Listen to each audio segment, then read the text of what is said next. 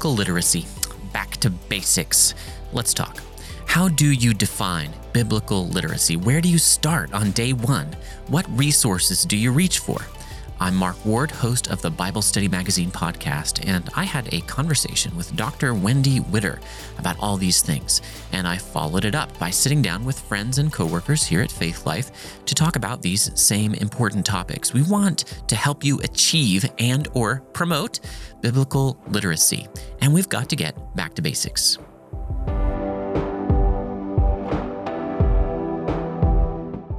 The Bible Study Magazine podcast is brought to you by Bible Study Magazine, delivering tools and methods for Bible study from respected scholars and church leaders. Right now, start a free trial. Get 6 months of fresh insights on achieving greater Bible literacy. Visit BibleStudyMagazine.com/trial today.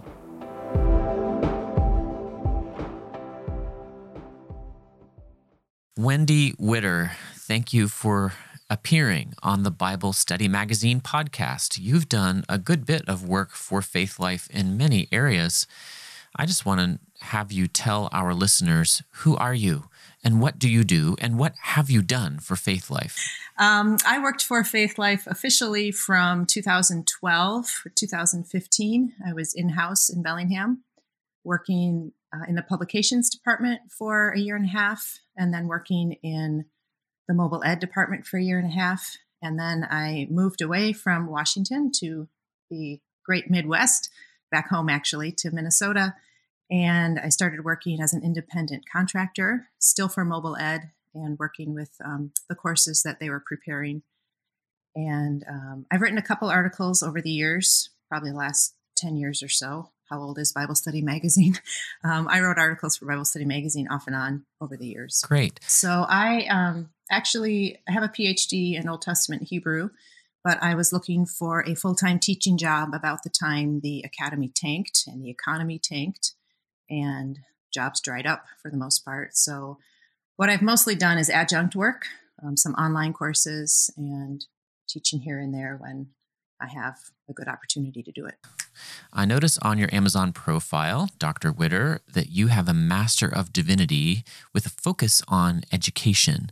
And I wonder if that might not help you with our theme in this particular talk. We are talking about basic Bible study methods that contributes to our overall first season theme of biblical literacy. Do you think that your work in that area gives you any insight into helping beginners with their Bible study? I hope so, but I can't tell you that for sure. I majored in that, or that was my track in my MDiv program, because my background is education. I started my adult career as an elementary school teacher and taught fifth grade for 6 years, and then spent another 2 years working with a specialty program for elementary kids. And so when I went off to seminary at age 30, it was a natural fit to do educational ministries because that's what I was familiar with. Education is my background. So that's what took me that way. So, Dr. Widder, where do you start on day one with Bible study if you want to be biblically literate? That's a really loaded question. And I have to tell you, I've thought a lot about it. And what I keep coming back to is, and maybe this is something you've already talked about in these podcasts, is what do we mean by biblical literacy? Excellent. And I have an idea of what that might mean, but I'm curious to know on your end of things, how do you define that? Well, that's a loaded question. We have not defined that. We have left it sort of implicit. If I'm put on the spot and have to define it, I would say, it really is a lot like educated. What does it mean to be educated? Well, you could point to SAT scores and other quote unquote objective measures, but then there are people who would not do so well that you would call educated, and the occasional person who does well in the SAT who isn't educated. It really is kind of like that famous line from the Supreme Court case where I know it when I see it. Maybe a practical way that I would put it, and please, give me your understanding too, I'd love to be enriched, is that you're able to join the conversation at least understanding the conversation that goes on about the Bible among Bible-believing Christian circles. And what's more, ideally make some kind of contribution when you're with your church friends. You're not left high and dry wondering what in the world they're talking about and having nothing to say. I think that's good. That's a helpful way to think about it. I think the idea of an educated person, that means something to people. Whether or not we can actually define that, or to what extent someone is educated, isn't necessarily something we have to define. I guess in terms of what I think of for biblical literacy, I want to add some qualifiers, first of all, and muse Well, about... you're a PhD. You have to, right? Yeah, I do. There are no easy answers. I want to muse about the question of if you ever reach your goal. Like, are you ever suddenly biblically literate? And the reason I ask that question is because then if you've reached your goal, are you then no longer in need of Bible study? So I'm framing it that way because I'm thinking about Bible study methods and why do we do it? What's the point? Is it just to acquire knowledge, or is there something more? And on one hand, yes, it is a matter of acquiring knowledge. You just can't join the conversation if you don't have a certain amount of knowledge. But as someone who's gone through an awful lot of schooling, and particularly schooling on the Bible, I'm really aware of the danger of just acquiring the knowledge. Sure. Where the Bible is a source of study. It's an academic resource, and you learn about it. But if you only learn about it, you've really missed the point of it, which is, of course, transformation and divine revelation, knowing God, being changed by the Spirit. So I just want to add that qualifier that anything you follow in Bible study methods, on one hand, you'll reach a goal, perhaps, but the goal should keep moving. It should never be something you just cross the line and now I'm biblically literate. That is really sound wisdom. And of course, as an employee of Faith Life who makes products for people in Bible study, I have to clarify that any definition of biblical literacy that encourages people not to buy any more books must be bad. There is no point at which you're validated and now you don't have to know anything else. Nonetheless, there's no point in lamenting the biblical illiteracy in the culture or in the church if there isn't something called biblical literacy. So let's, you and I are both PhDs. We like to do a bunch of throat clearing before we actually say anything substantive, and that's necessary and good. But describe to me then the person that is biblically literate, and then we'll get on back to question number one. We'll get back to your actual questions. Well, I think in terms of biblical literacy, you have to know the basic structure of the Bible, the Old Testament, the New Testament, the books contained therein, the rhyme and reason to their order. You just have to be familiar with the actual book. What is it? Where did it come from? And that's not something you necessarily learn by studying the Bible, but you learn by studying about the Bible. So I think that's part of it, just understanding the basic structure and where the book came from and what it represents. And I think another key part of biblical literacy is knowing the story that the Bible tells, the whole meta-narrative, for a big theological word we like to use. The grand story. What is the story from Genesis to Revelation? Because if you don't have a handle on that, then you're just picking and choosing, you're picking flowers without ever seeing the bouquet. You just don't have a sense of what is the significance of what you're reading. So I think that's a key part of biblical literacy.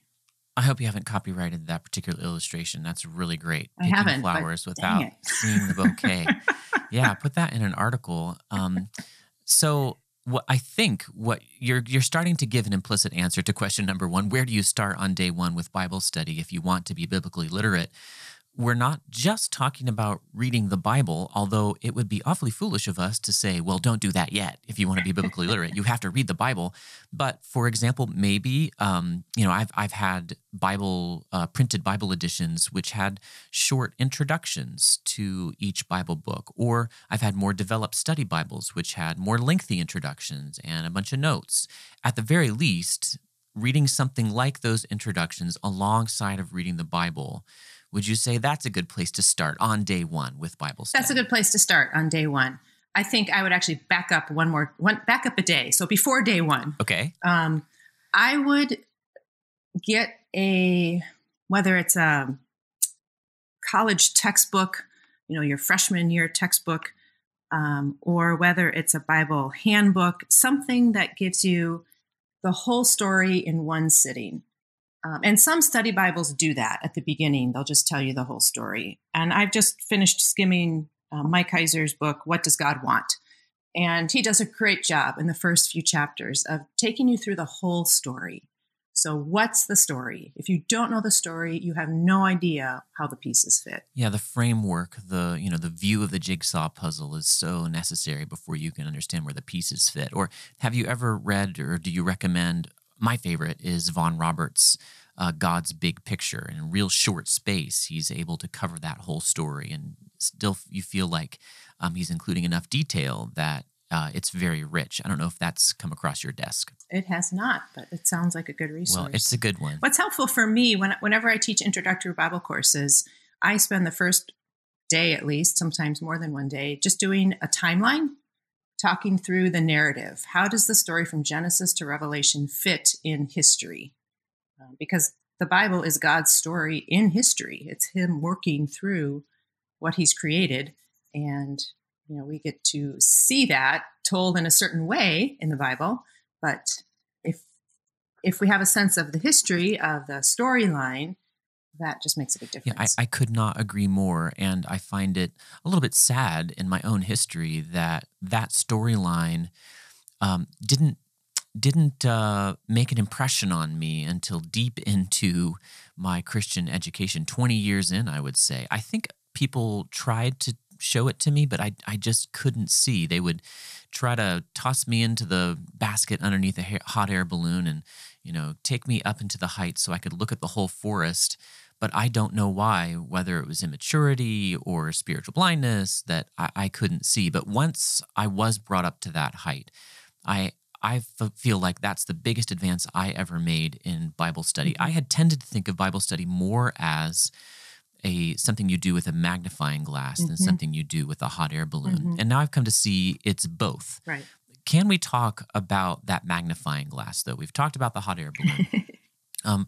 What tools should a beginner have for Bible study, especially when you get into those details? Well, I would recommend you have 2 Bibles at least. So I don't know how familiar your listeners are with different kinds of Bibles, but there are some that are written in a really readable English, very easy style. So like the NIV or the NLT, they really aim for even an elementary school audience just to be able to read it and follow it. So I'd recommend a translation like that. And then I'd recommend a translation that we like to call more wooden or literal. Formal. Formal. The New American Standard or the ESV, something that's going to give you a better grip on the actual words in the original language, which you don't have to study. But if you can see them represented in English, it will help you when you try to work through some of the tools that you'll use. So I think that those are just 2 basics, 2 different versions of the Bible. And sometimes it's helpful too, just for perspective. You read something in one translation and I don't quite understand what they're saying. If you read in a different translation, you'll get a different perspective, which doesn't mean it has 2 meanings. It just means that, there's a question here. And I think one of the most basic things about Bible study is asking questions. Yeah. Once again, as an employee of Faith Life and someone who really believes in Logos Bible software and uses it personally every day and did for years before I ever thought I'd come to this company, comparing Bible translations, that's one of the things that the software is designed to do. There are many other tools for it. There are online sites like the Bible Gateway or Bible Hub that make it easy for you to compare Bible translations. I just could not agree more.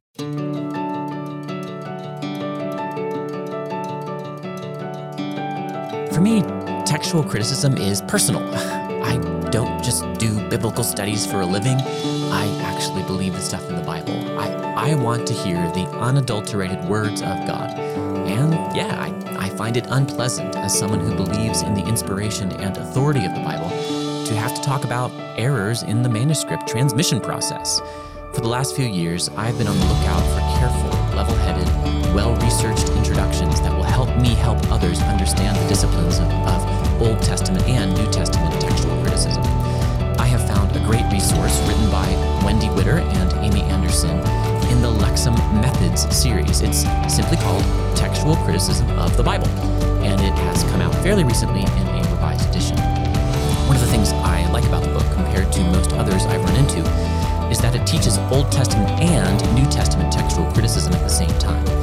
Another is that it does the patient and difficult work of not just talking out loud, but actually coming up with examples, many of them. Textual criticism is, I think, a tempest in a teapot. On no view available can you come up with a Bible that says Jesus wasn't God, or that actually his disciples stole his body from the tomb. But boy, does that tempest rage in that teapot. If you need help sailing through the storm, let Witter and Anderson be your guides.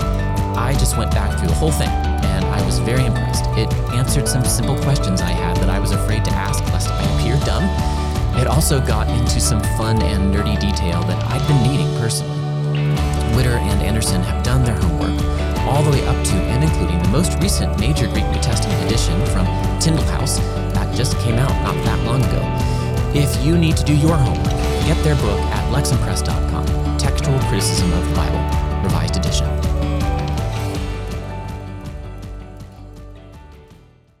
And now let me ask you a question. I grew up in the King James only movement, and I have written a book recently myself, authorized the use and misuse of the King James Bible, and done a documentary where I'm arguing for exactly what you said. We should take the embarrassment of riches that we have in English Bible translation and use those riches. These are gifts of God. You know, Paul says in 1 Corinthians 3, all are yours. Peter, Paul, Apollos, Christian Standard Bible, New International Version, ESV, NLT. There are so many good ones to recommend. I have tended, however, to say, and this is something I'm still exploring and I would appreciate your perspective on, I've tended to say that the more formal translations should be considered sort of the baseline, and maybe you want to start there and then move to the more dynamic, less formal translations like the NIV and the CSB. Neither, however, am I really upset if, a kid, for example, starts with the NIV. I just tend to think you want to get back to that baseline.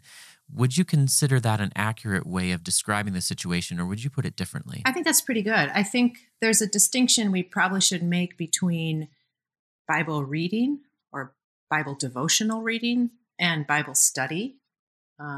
They're different things. And so you're not always going to sit down with all your study notes. Well, you might if you're using Logos.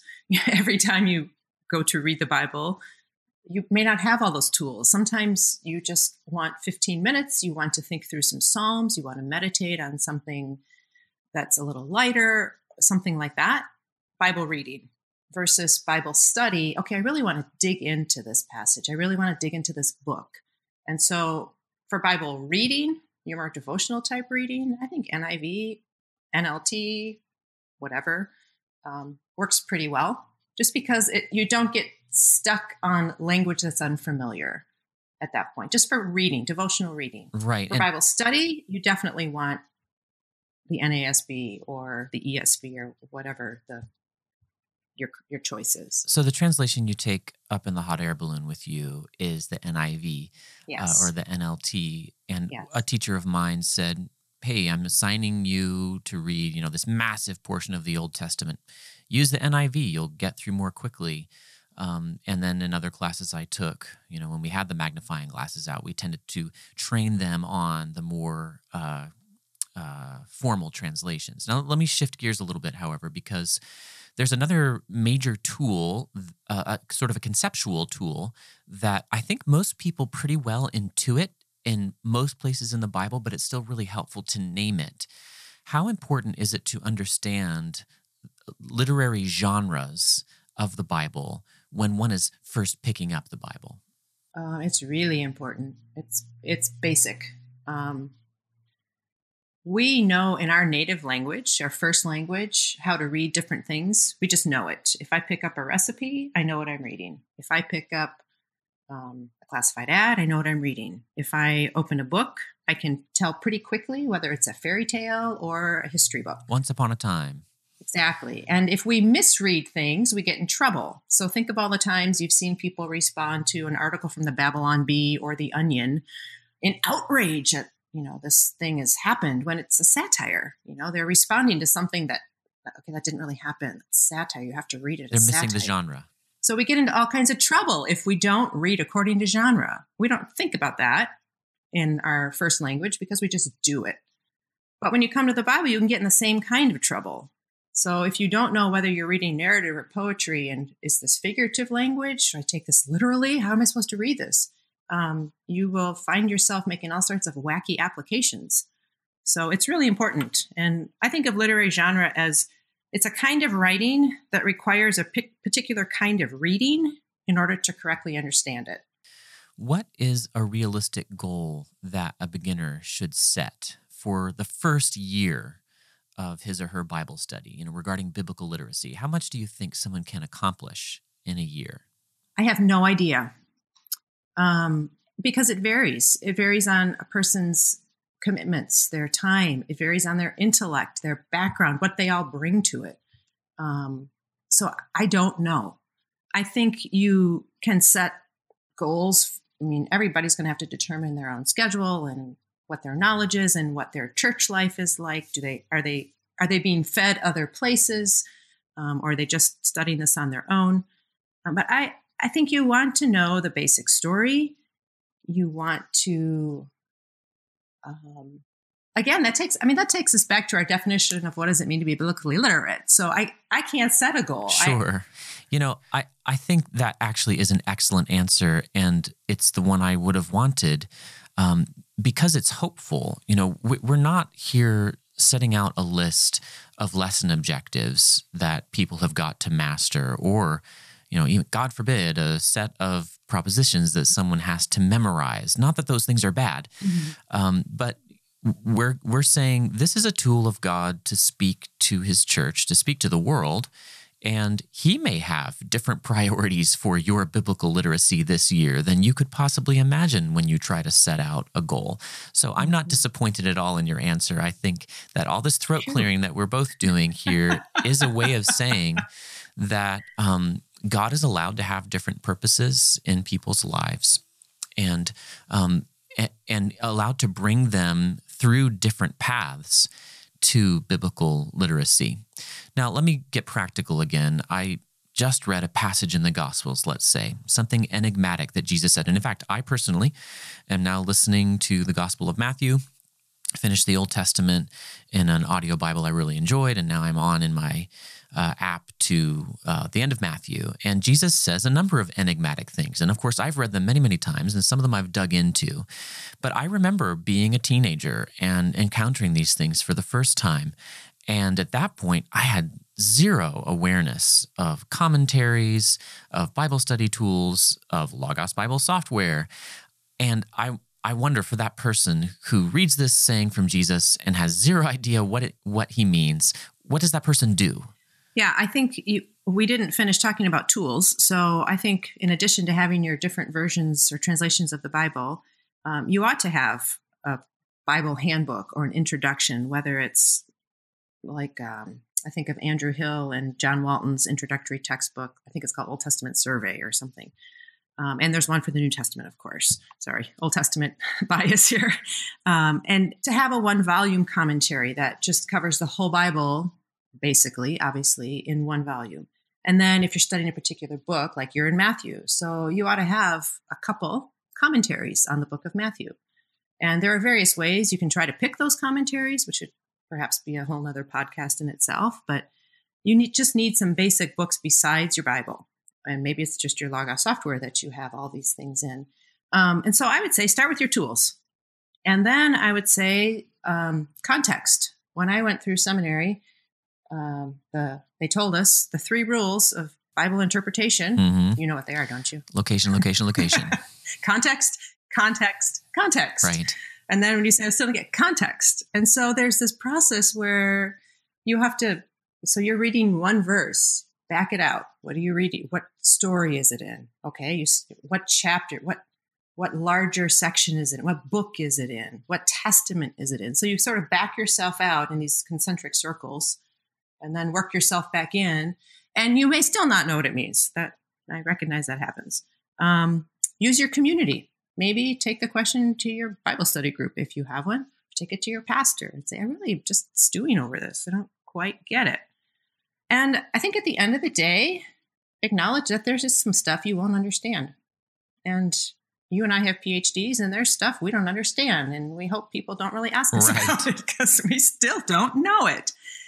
And it's humbling. I think that is perhaps one of the most important things about approaching Bible study is humility. We are coming to a text that is so far removed from our culture, from our language, from everything that's familiar to our worldview, everything we know. It's just totally removed from all of that. And you do need experts. You need the books, you need the resources, people who have studied the languages, who studied the culture, to give you the map. You have to have that for so many places. And so the humility that you don't know it all, and you're never going to know it all, the humility that you come to the text with your own biases, your personal and cultural perspectives on things that will affect the way you interpret it. So all of those things, you still don't understand your text. Well, pray about it and keep musing on it. And maybe next year someone will come out with a great book on it. That humility you mentioned is so important. You know, Isaiah, the prophet, says that the person to whom God will look is the one who is humble and who trembles at my word. And I want to once again echo and say an amen to what you've said, that, you know, here I am, yes, New Testament PhD, and I'm listening to Matthew and I'm thinking, you know, not only do I not understand what Jesus just said, I can't ever remember really looking into it. And I feel sort of embarrassed. But that humility, I think, is totally healthy, and it's scriptural. You know, Peter says that Paul wrote some things that are hard to understand. And when I read Jesus, I regularly do understand him, you know, and sometimes he goes on to explain his parables, for example, to his disciples who didn't get it either. But I think of that verse also in Isaiah, you know, my ways are higher than your ways. You know, my thoughts are not your thoughts.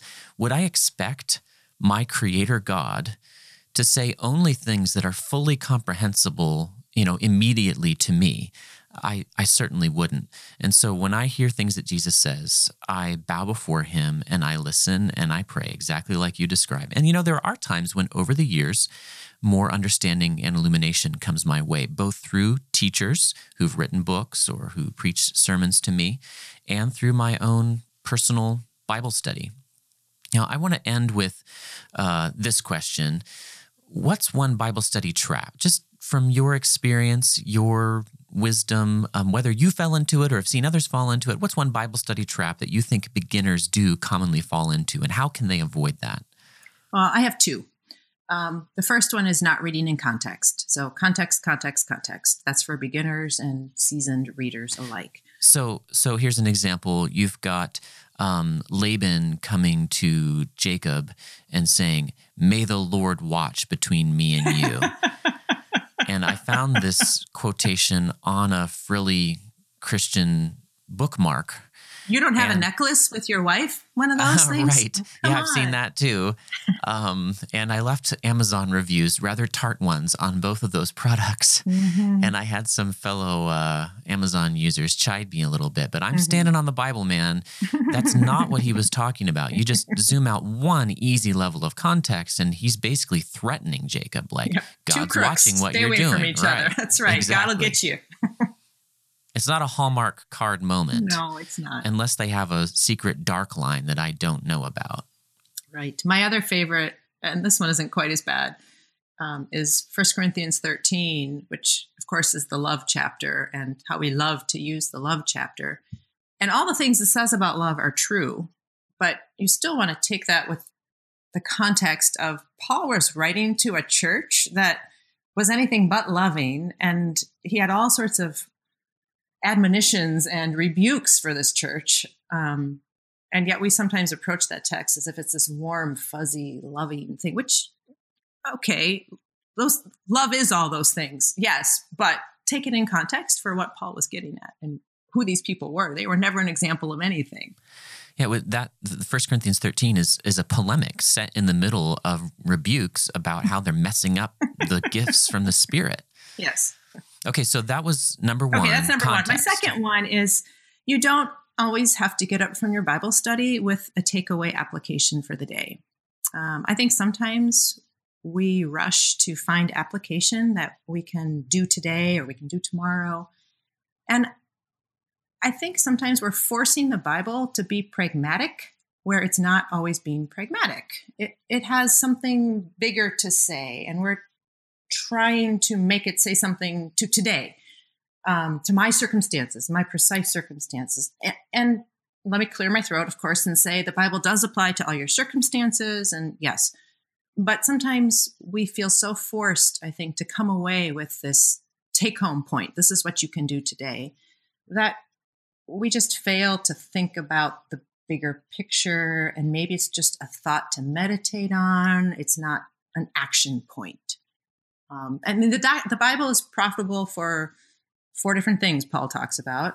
Doctrine. And they aren't all application. Right. You know, doctrine, reproof, correction, instruction, and You grew up on the King James just like me? I did, yes. Doesn't matter what the other versions say. I can't remember what they say. It's doctrine, reproof, correction, instruction. I remembered I like to use the first letter as a mnemonic device, a little acrostic there, and I just can't make myself learn a new one for a different translation. Once again, boy. That the man of God may be perfect, thoroughly furnished. Well, no. Throughly, it says in the King James Version. Oh, I must have learned the wrong one. Yeah. Hey, I beat you on King James knowledge there. One letter. That's okay, because I still want to say again, I just so agree with you. Both of your points are really excellent, and I find hope in them because I want inspiration for the day. I want to obey the Lord today. But I recognize, N.T. Wright gave this illustration I've read years ago and always thought of it. He said, sometimes we wake up in the morning and we want a general at the end of our bed saying, go do this, go do that. But what we have is a storyteller at the end of our bed saying, once upon a time. Now, he doesn't mean the Bible is a fairy tale. He means it's mythological in C.S. Lewis's sense of true myth. This is a story that actually happened. It's a world-shaping story, and you just need to soak in that story without necessarily knowing that day how soaking in that story is going to influence, the way you play your part in that story. There may be days when you have that devotional nugget and it carries you, and that certainly happens to me too. But if you set up that expectation, you will be disappointed, and then you'll miss this bigger and richer and deeper benefit of the Bible. Dr. Witter, Wendy, I appreciate your coming on the Bible Study Magazine podcast and speaking with transparency and with throat clearing and accuracy, and clearly from experience, long experience in the church on this topic. Thank you. Thanks.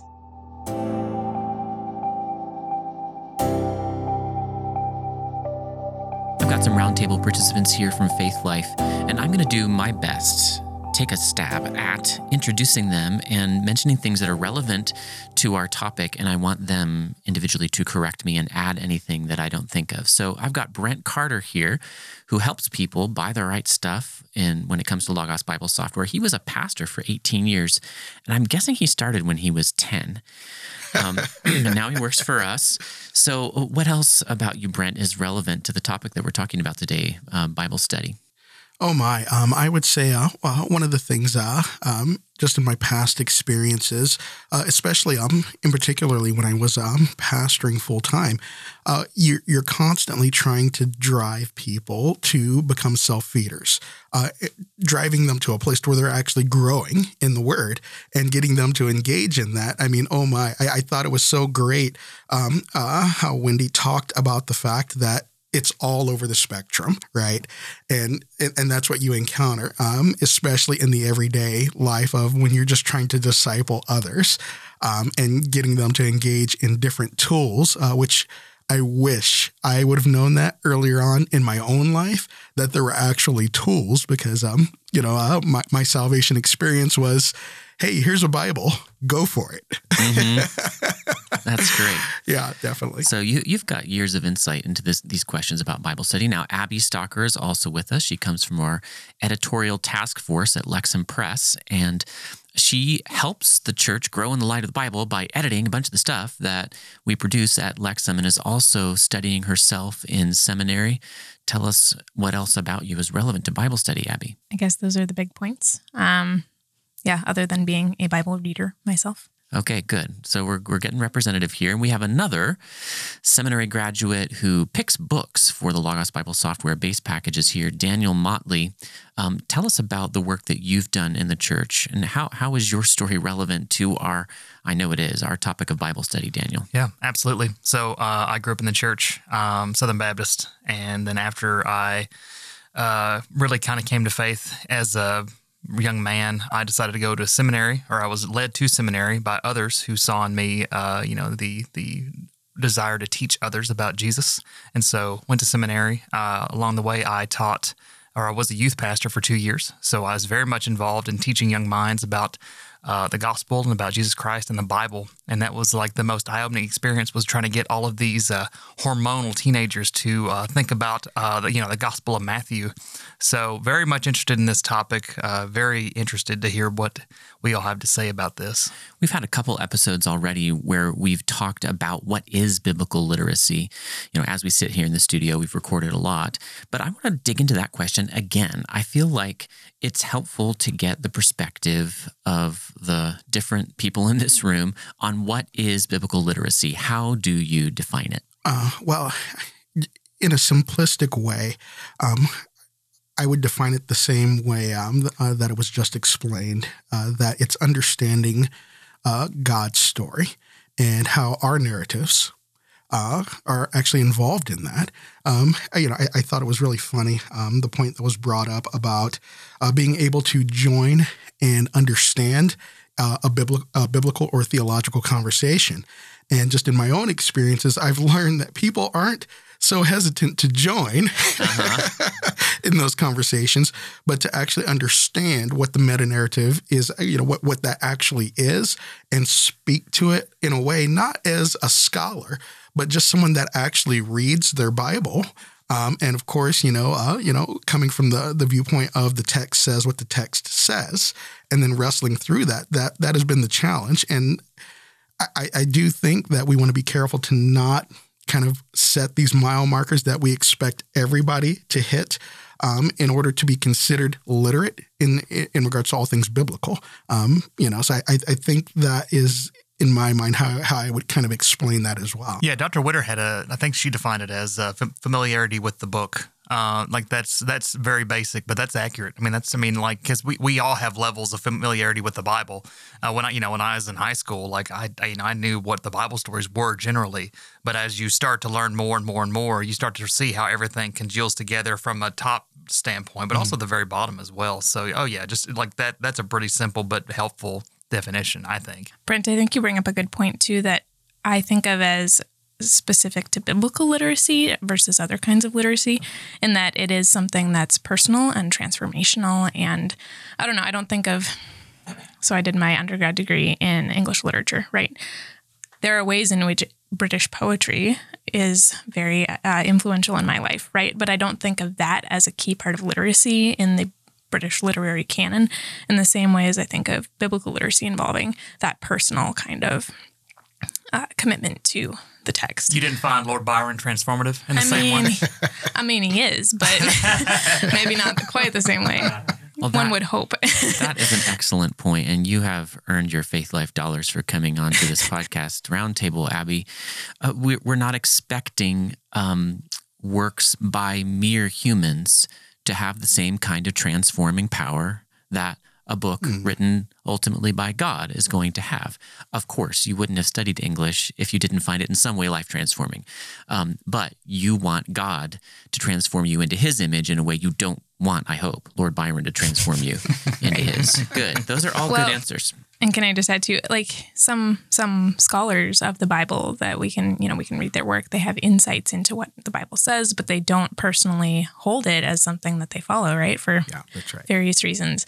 And I don't know, I always find that a little bit troubling, even though I feel like I can appreciate their scholarly insights, right? Sure. There's something about the personal application and the personal transformation aspect of it that I want to be hearing from other people who have also had that experience, right? Who have that in mind.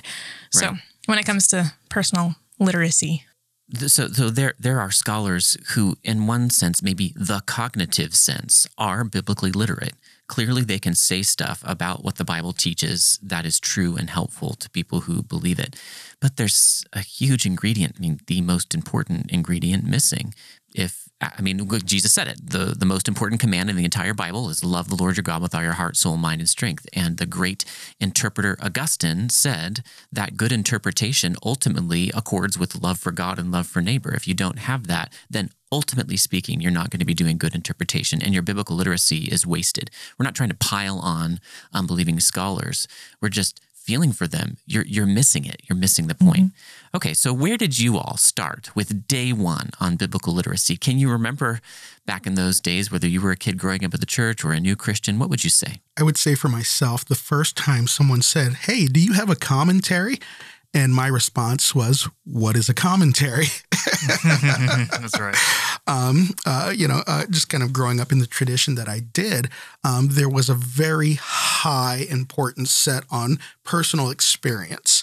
And what your own understanding of Scripture was, right? Which that could be all over the map depending on who you're talking to.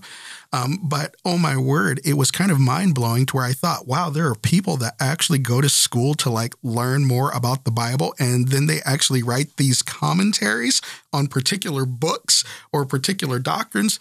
I know in some circles, they're like, oh yeah, of course. But where I grew up, that was unheard of.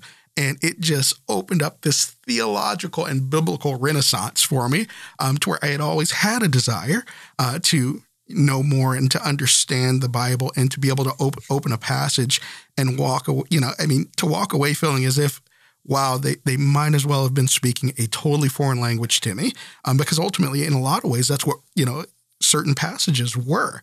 But to learn that there were resources out there of people like you said, Abby said, that, hey, they're not authoritative, right? But if someone had more understanding than I did, just for them to give me a glimpse of, okay, from their perspective, this is what this particular book or this particular portion of text is saying, was huge for me personally. And it happened. I wish I could say it happened to me when I was younger. It actually happened to me in adulthood, actually, when I was, just starting out as a youth pastor, because, oh my word, the pressure that was there of, I have to understand this somehow and then teach this to somebody else and not really be confident that what I'm saying is accurate is scary. Yeah, a big feature of the answer to the question, where do you start, ends up for a lot of people being starting by realizing that other people have said valuable things about the Bible that I can really learn a lot from. And that's just what the Bible tells us to expect in Ephesians 4, that God, through Christ, gave teachers to his church. That's what we sell here at our company, and what you edit, Abby, and what we write, and that's what preachers are. They are, without being perfect, they're God's gifts to his church. Where did you, my other guests here, where did you start with biblical literacy? I started probably when I was a young kid, hearing the hymns of the church. I mean, that was obviously hearing the stories of the Bible through the hymns of the church. The Baptist tradition has quite, this musical traditions where we get a lot of our theology, I feel like, anyway. At least it was for our church, because they were just happy that you showed up, as a youth, being a youth in the youth program. Like, just the fact that we were even there was a great thing. So there was no emphasis on, hey, you should read this book. That would have been unheard of, because literacy itself, where I'm from, is it can be quite low. Like getting kids to read is just unheard of.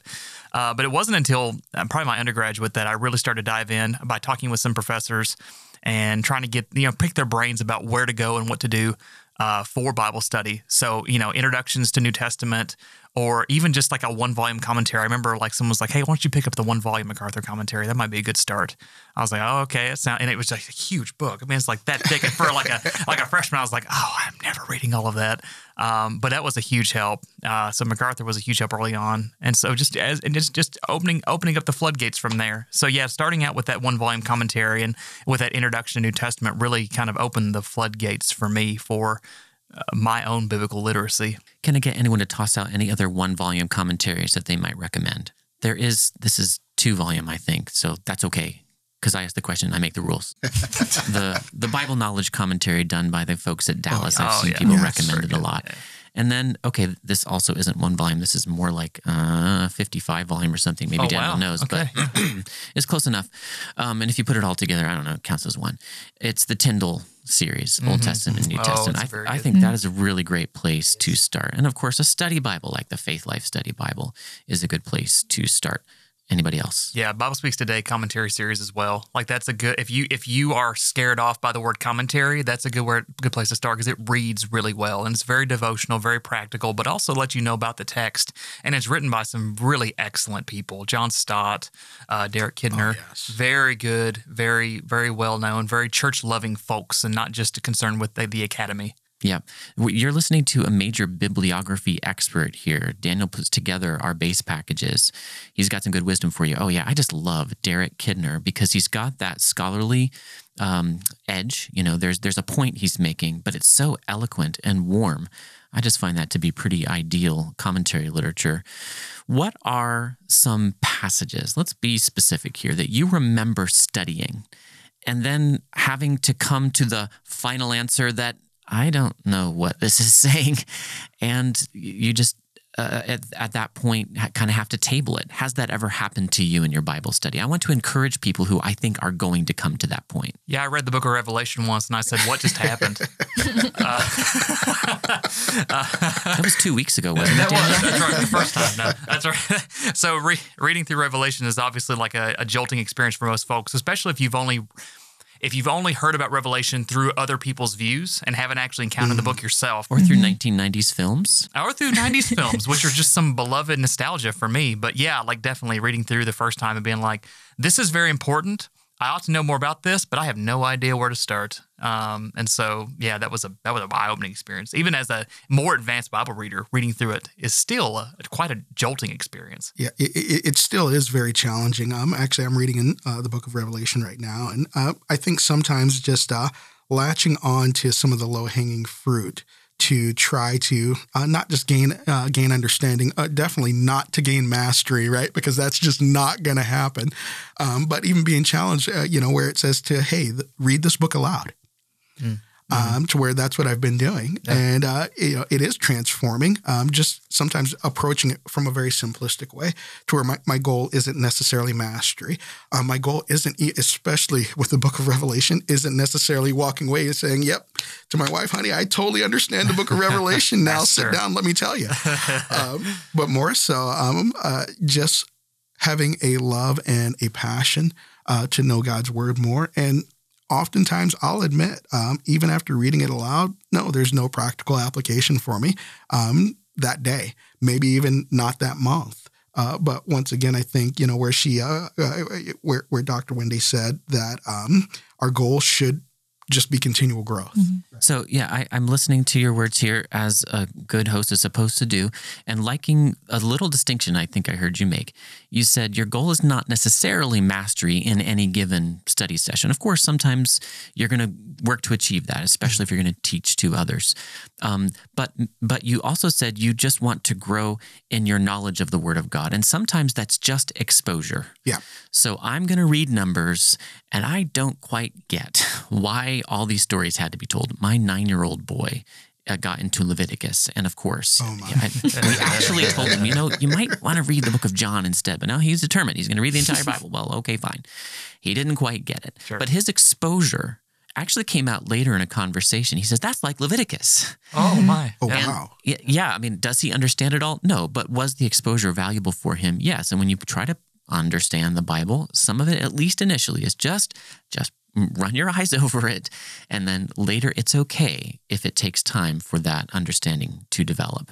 I presume others have had the same experience because you're all nodding. Yeah, I even feel like sometimes there's a little bit of guilt that's put out there that, hey, don't you dare read that passage and just read it and go over it. You need to marinate on this, and you need to walk away with something really tangible. And admittedly, sometimes in the back of our minds, we're like, oh, my word, I think I just totally read those past 2 chapters and I just read it. That's all I did. But being able to come to a place to where we're okay with that, once again, wanting a deeper understanding and having that desire, that's great. But being able to say, you know what, I'm okay, just like your son, I just read it, and who knows, later on down the road, it might come back to me in a more powerful way. That's great. I mean, if the Bible is the revelation of a person, God, how is my understanding of my wife, did it basically all occur during the time period when we were dating and first year of marriage? Now I got it. I understand. No, the revelation of a person takes time to understand. And now that I really know her, I can look back on other experiences that we've had, other conversations we've had, things that she said, and put them into a better context. Vern Poythress makes this point I found so helpful. If you're going to understand an apple, well, you slice it, you examine it under a microscope. There are certain empirical tools that you use. But if you're going to understand a person through his word, it's just going to be different. The expectation of full understanding initially is going to let you down. That's not going to help you when you want to get into Bible literacy. We're not discouraging anyone from digging and digging and digging. There are riches, there are treasures to be found, right? Yes. But we're wanting to encourage you, don't be discouraged if you read 2 chapters in Habakkuk and say, I don't get it yet. There are tools that can help you, and maybe it will just take some more time.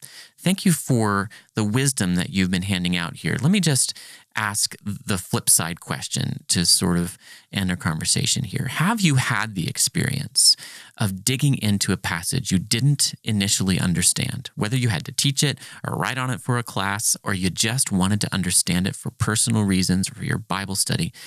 And over the course of time, maybe years, maybe a week, maybe that one study session, you did come to understand it. Talk to me. Tell me that story if you can. Give an example, if at all possible, when you needed to know what the Bible said, you studied it, and you came away saying, yeah, I really think I got that. And I can start if it's okay. Go for it. Okay, so I want to hear from you. I'm trying to make this quick. I had a very practical question arise in my life that is too personal to reveal on the air. Back in grad school, actually, I had a dating relationship that hinged on the interpretation of a certain passage. And I will just let you guys imagine what that was like. And so this actually happened to me twice, now that I come to think of it. And I just went to the Bible and I just pushed and pushed and pushed on the Bible. And let me tell you, the first one, I'll tell you this one. It was about spiritual gifts. I had asked out a Pentecostal girl, and I'm not Pentecostal, and that kind of came to a head. There wasn't like this massive conflict or anything, but we had to figure out, what are we going to do? And I read those passages, and I had to come away saying, I'm not really sure I understand this well enough to make a life-changing decision based on it. And so that relationship ended. Another one, which I won't reveal the details of, I felt like I pushed and pushed and pushed on this passage, and it yielded. It took some time, but the Lord, through the study tools I had, through my prayer to him, through counsel from pastors, I felt like, okay, I do understand this passage, and now I can proceed in obedience. So I've kind of had both experiences, and I feel like by not giving me an answer in the first one, the Lord was still mercifully revealing a direction for me. Has anybody else had a similar experience? And if you're willing to get as personal as I was, that would sort of help me feel less embarrassed. Oh, I've got one for you. And oh my, this definitely would probably paint me in a particular less favorable light with some individuals, but it was kind of when I was in the midst of my theological renaissance, and it was during the 90s where a lot of people were getting tattoos, right? So there's a lot of feelings about that, to where I had grown up in circles to where that's just not, you just didn't do that. And I believe it's Joel chapter 3, to where it's kind of this rallying cry of beat your farm instruments into weapons. And we thought, oh, this is so awesome. And yeah, let's prepare for war for the Lord, right? And, then later on, we're like, well, hold on. This is actually talking about the disobedience And, here we rallied around this, and our understanding was totally not what it should have been, right? To where it was speaking, that particular portion of this passage was speaking towards our disobedience and resistance towards God, and our flesh warring against God, not for him. And, here you had, a whole mess of us that thought, no, this is a great thing. And then slowly, as we actually dive back into the passage over years, we're like, oh my word, that we totally didn't marinate in that one probably as we should have. I think when it comes to the Word of God, actually, I know when it comes to the Word of God, which is why for me it's so affirming to know that it is living and that it is active, is that as we engage in Scripture, our understanding is open, and we have those moments where we're shaking our head like, I can't believe that's where I started. But being able to realized that the goal wasn't a one and done perspective of Scripture, but okay, Lord, this is kind of what I'm seeing now. Please help me have a further and deeper understanding of this. And then over the years, we do understand more as we actively push into engage Scripture in a deeper way of wanting to know more. But I can think of a number of other passages that I've probably done that with over the course of my lifetime. It's humbling to have to think through all of your interpretational errors, but it's encouraging too to think there are times when the Lord has spoken to us through his word with greater and greater clarity as time has passed. We will now land the plane of the Bible Study Magazine podcast. Thank you for your input. It was a fun discussion, and we pray together that this roundtable discussion and the interview with Wendy Witter will be beneficial to people who either want to achieve or to promote biblical literacy. Thanks for coming on the Bible Study Magazine podcast. Thank you. Thanks, You're Mark. welcome. Thank you. Support for the Bible Study Magazine podcast comes from Logos Bible Software. Start a better, deeper Bible study experience with Logos 8 Fundamentals. Explore Scripture more thoroughly than you ever imagined with Factbook, an encyclopedia of biblical places, people, and events. Workflows that walk you step by step through your Bible study. Notes and highlights. Powerful and integrated note-taking capabilities for insights, ideas, and questions. Available in your Logos digital library. And much more. Learn more about Logos 8 Fundamentals and how it will transform your Bible study at logos.com/fundamentals.